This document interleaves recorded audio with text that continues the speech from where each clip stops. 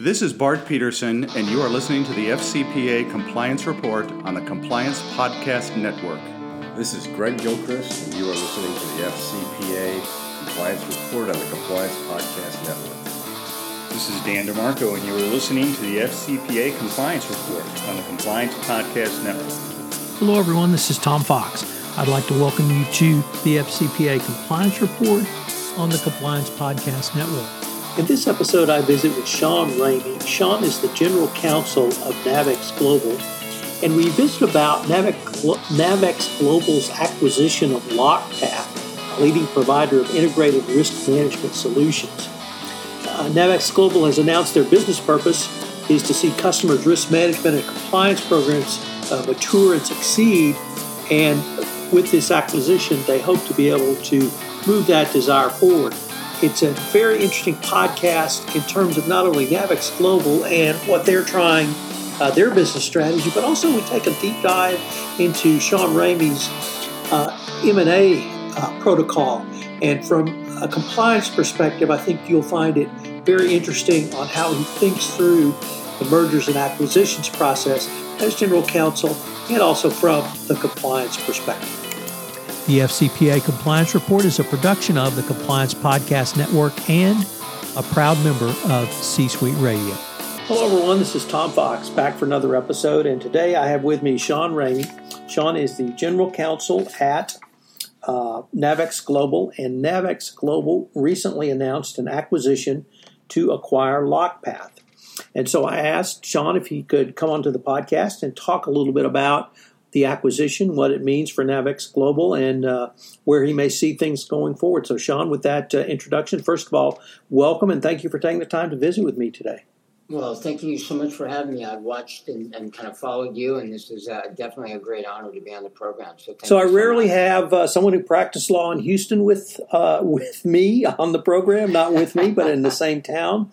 So I really wanted to ask if you could talk about your professional background a little bit and how you got to Navex Global. Yeah, sure, absolutely. Very quickly, I had the privilege and pleasure of going to University of Virginia School of Law.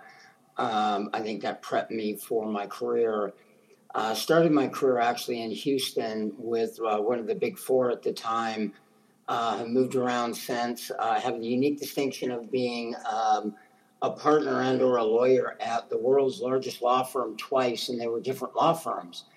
Had gone in-house a couple of times, and about 6 years ago, the opportunity came up to come back to the Pacific Northwest, which I call home, and actually wear a white hat and be in the ethics and compliance space. So it was a wonderful opportunity, and I've enjoyed it. So, Sean, let's turn to the acquisition.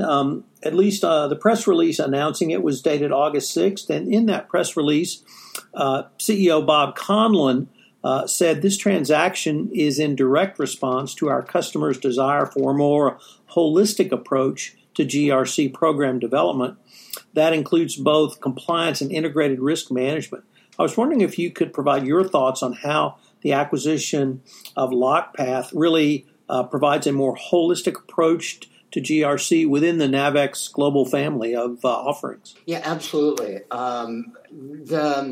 What we saw, and you're seeing this a lot, there have been a couple of acquisitions announced recently that there's a bit of a consolidation here.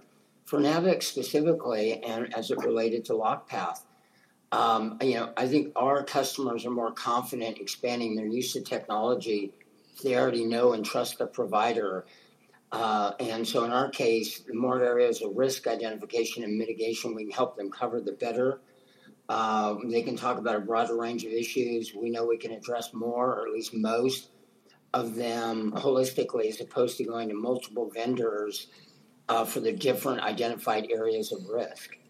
So that was a natural for us. One of the things that intrigued me about this acquisition was perhaps not the substance of it, but the type of services that LockPath provides in the greater context of GDPR, the CCPA, which will go online the first of the year, and data privacy, data protection, and cybersecurity.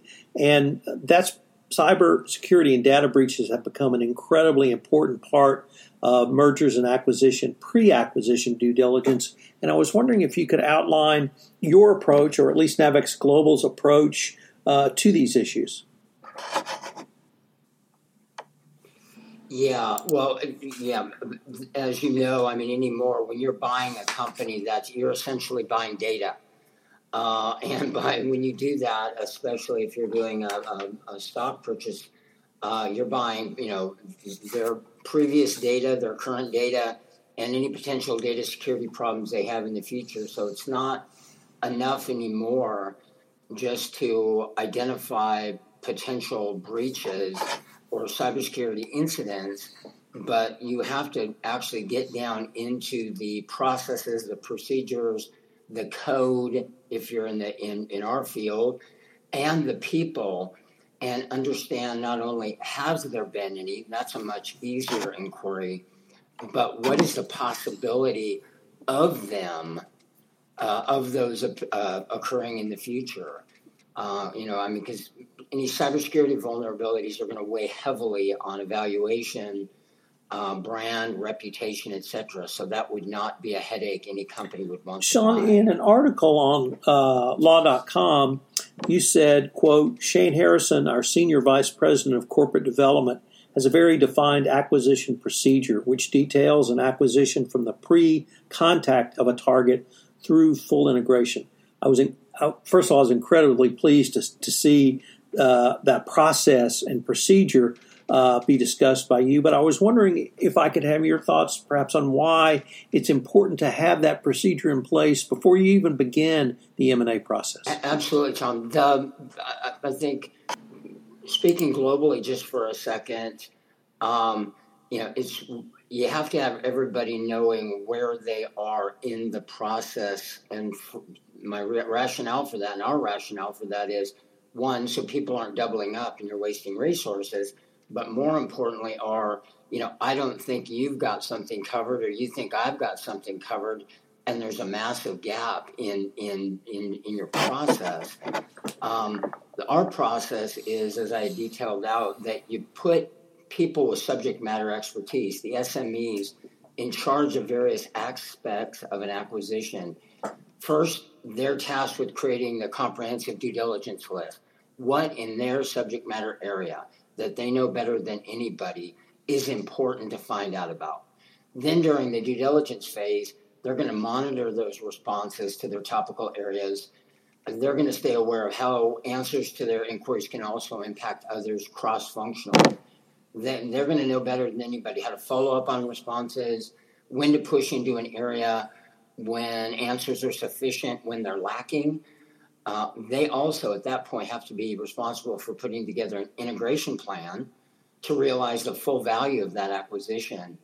And then once that acquisition is complete and the integration work begins in earnest, which is the real work, they're the ones that have deep knowledge in the workings of the target and are able to much quicker start executing on the plan.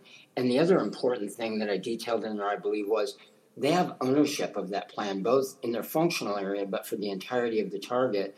So you don't get the situation that I wasn't consulted, I wasn't in on it. If problems arise, they're not my deal.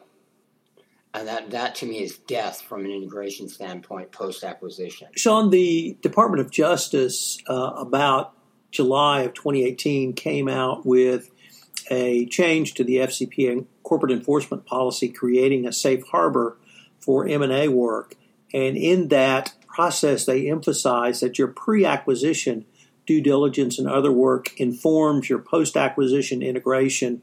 And this, of course, was from the FCPA perspective. But it seems to me the process you described that Shane Harrison uses and Navex uses really lends itself to that sort of unidimensional continuum where everything is moving towards identifying information and putting together literally a roadmap for integration after closing. Would that be a fair assessment? That's a perfect summary of it, Tom. And yeah, you're right in that it used to be you had, if you weren't diligent enough, you had a little bit of a pass.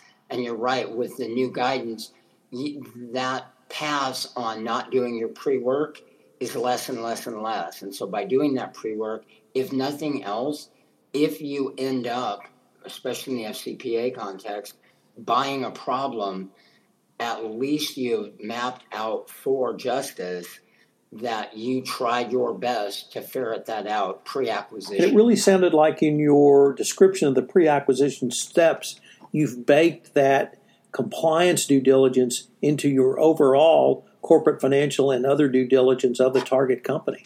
Very, very much so. Yes, absolutely. And that's not just because we're an ethics and compliance company, as you know. That's any company buying any business. So let me change the focus just a bit with the following question.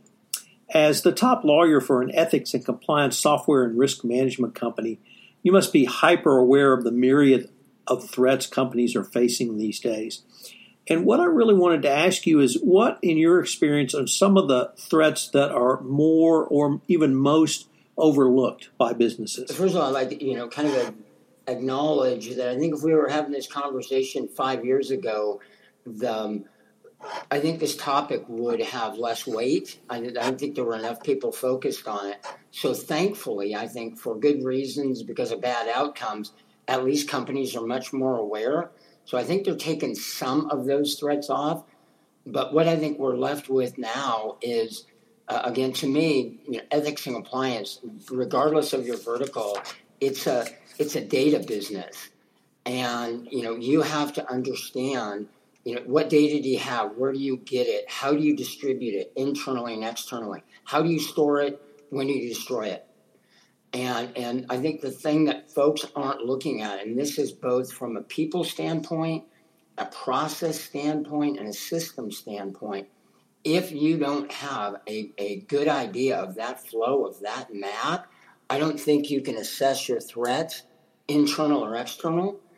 I will acknowledge they're different for different businesses, but finding all that out for your particular business, I think, is critical, or you're never going to know where in your specific situation, wherever you are in the life cycle of your business, what threats you are most facing. Sean, would the assessment of those threats be done by a chief risk officer, a compliance officer, a chief compliance officer, a general counsel, or perhaps a collection of those disparate disciplines? Latter on that, Tom, absolutely. I think you've got folks, again, I think you need somebody in charge of it, and I think that's dependent upon your corporate structure.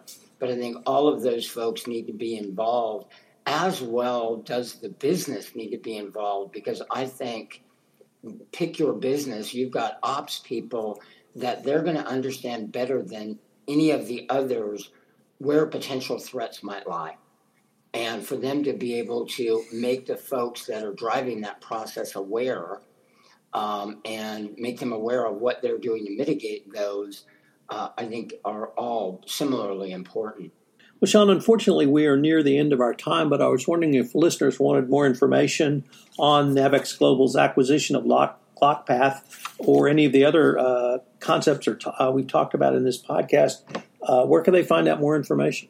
If you happen to be one of the 14,000 Navex Global customers, go talk to your account manager. If you're not, you can find a lot of this at navexglobal.com. or at lockpath.com for information about both services. Well, Sean, this has just been a fascinating exploration of what I think is not only one of the most significant acquisitions in the compliance space, but frankly, for me, one of the most exciting. I can't wait to see what you guys come up with together going forward. Well, thank you again for having me. This was an absolute honor. This is Tom Fox again. I'd like to thank you for listening to this episode of the FCPA Compliance Report. We'll, of course, link to the references in the show notes. Also, Sean had a very interesting article in Corporate Compliance on this merger and acquisition and his process around M&A work generally. And we'll link to that in the show notes as well. If you have any questions, you can email me at tfox@tfoxlaw.com. Thanks again for listening to this episode, and I hope you'll join us again next week for another episode. The FCPA Compliance Report is a production of the Compliance Podcast Network. This podcast is a part of the C-Suite Radio Network. For more top business podcasts, visit c-suiteradio.com.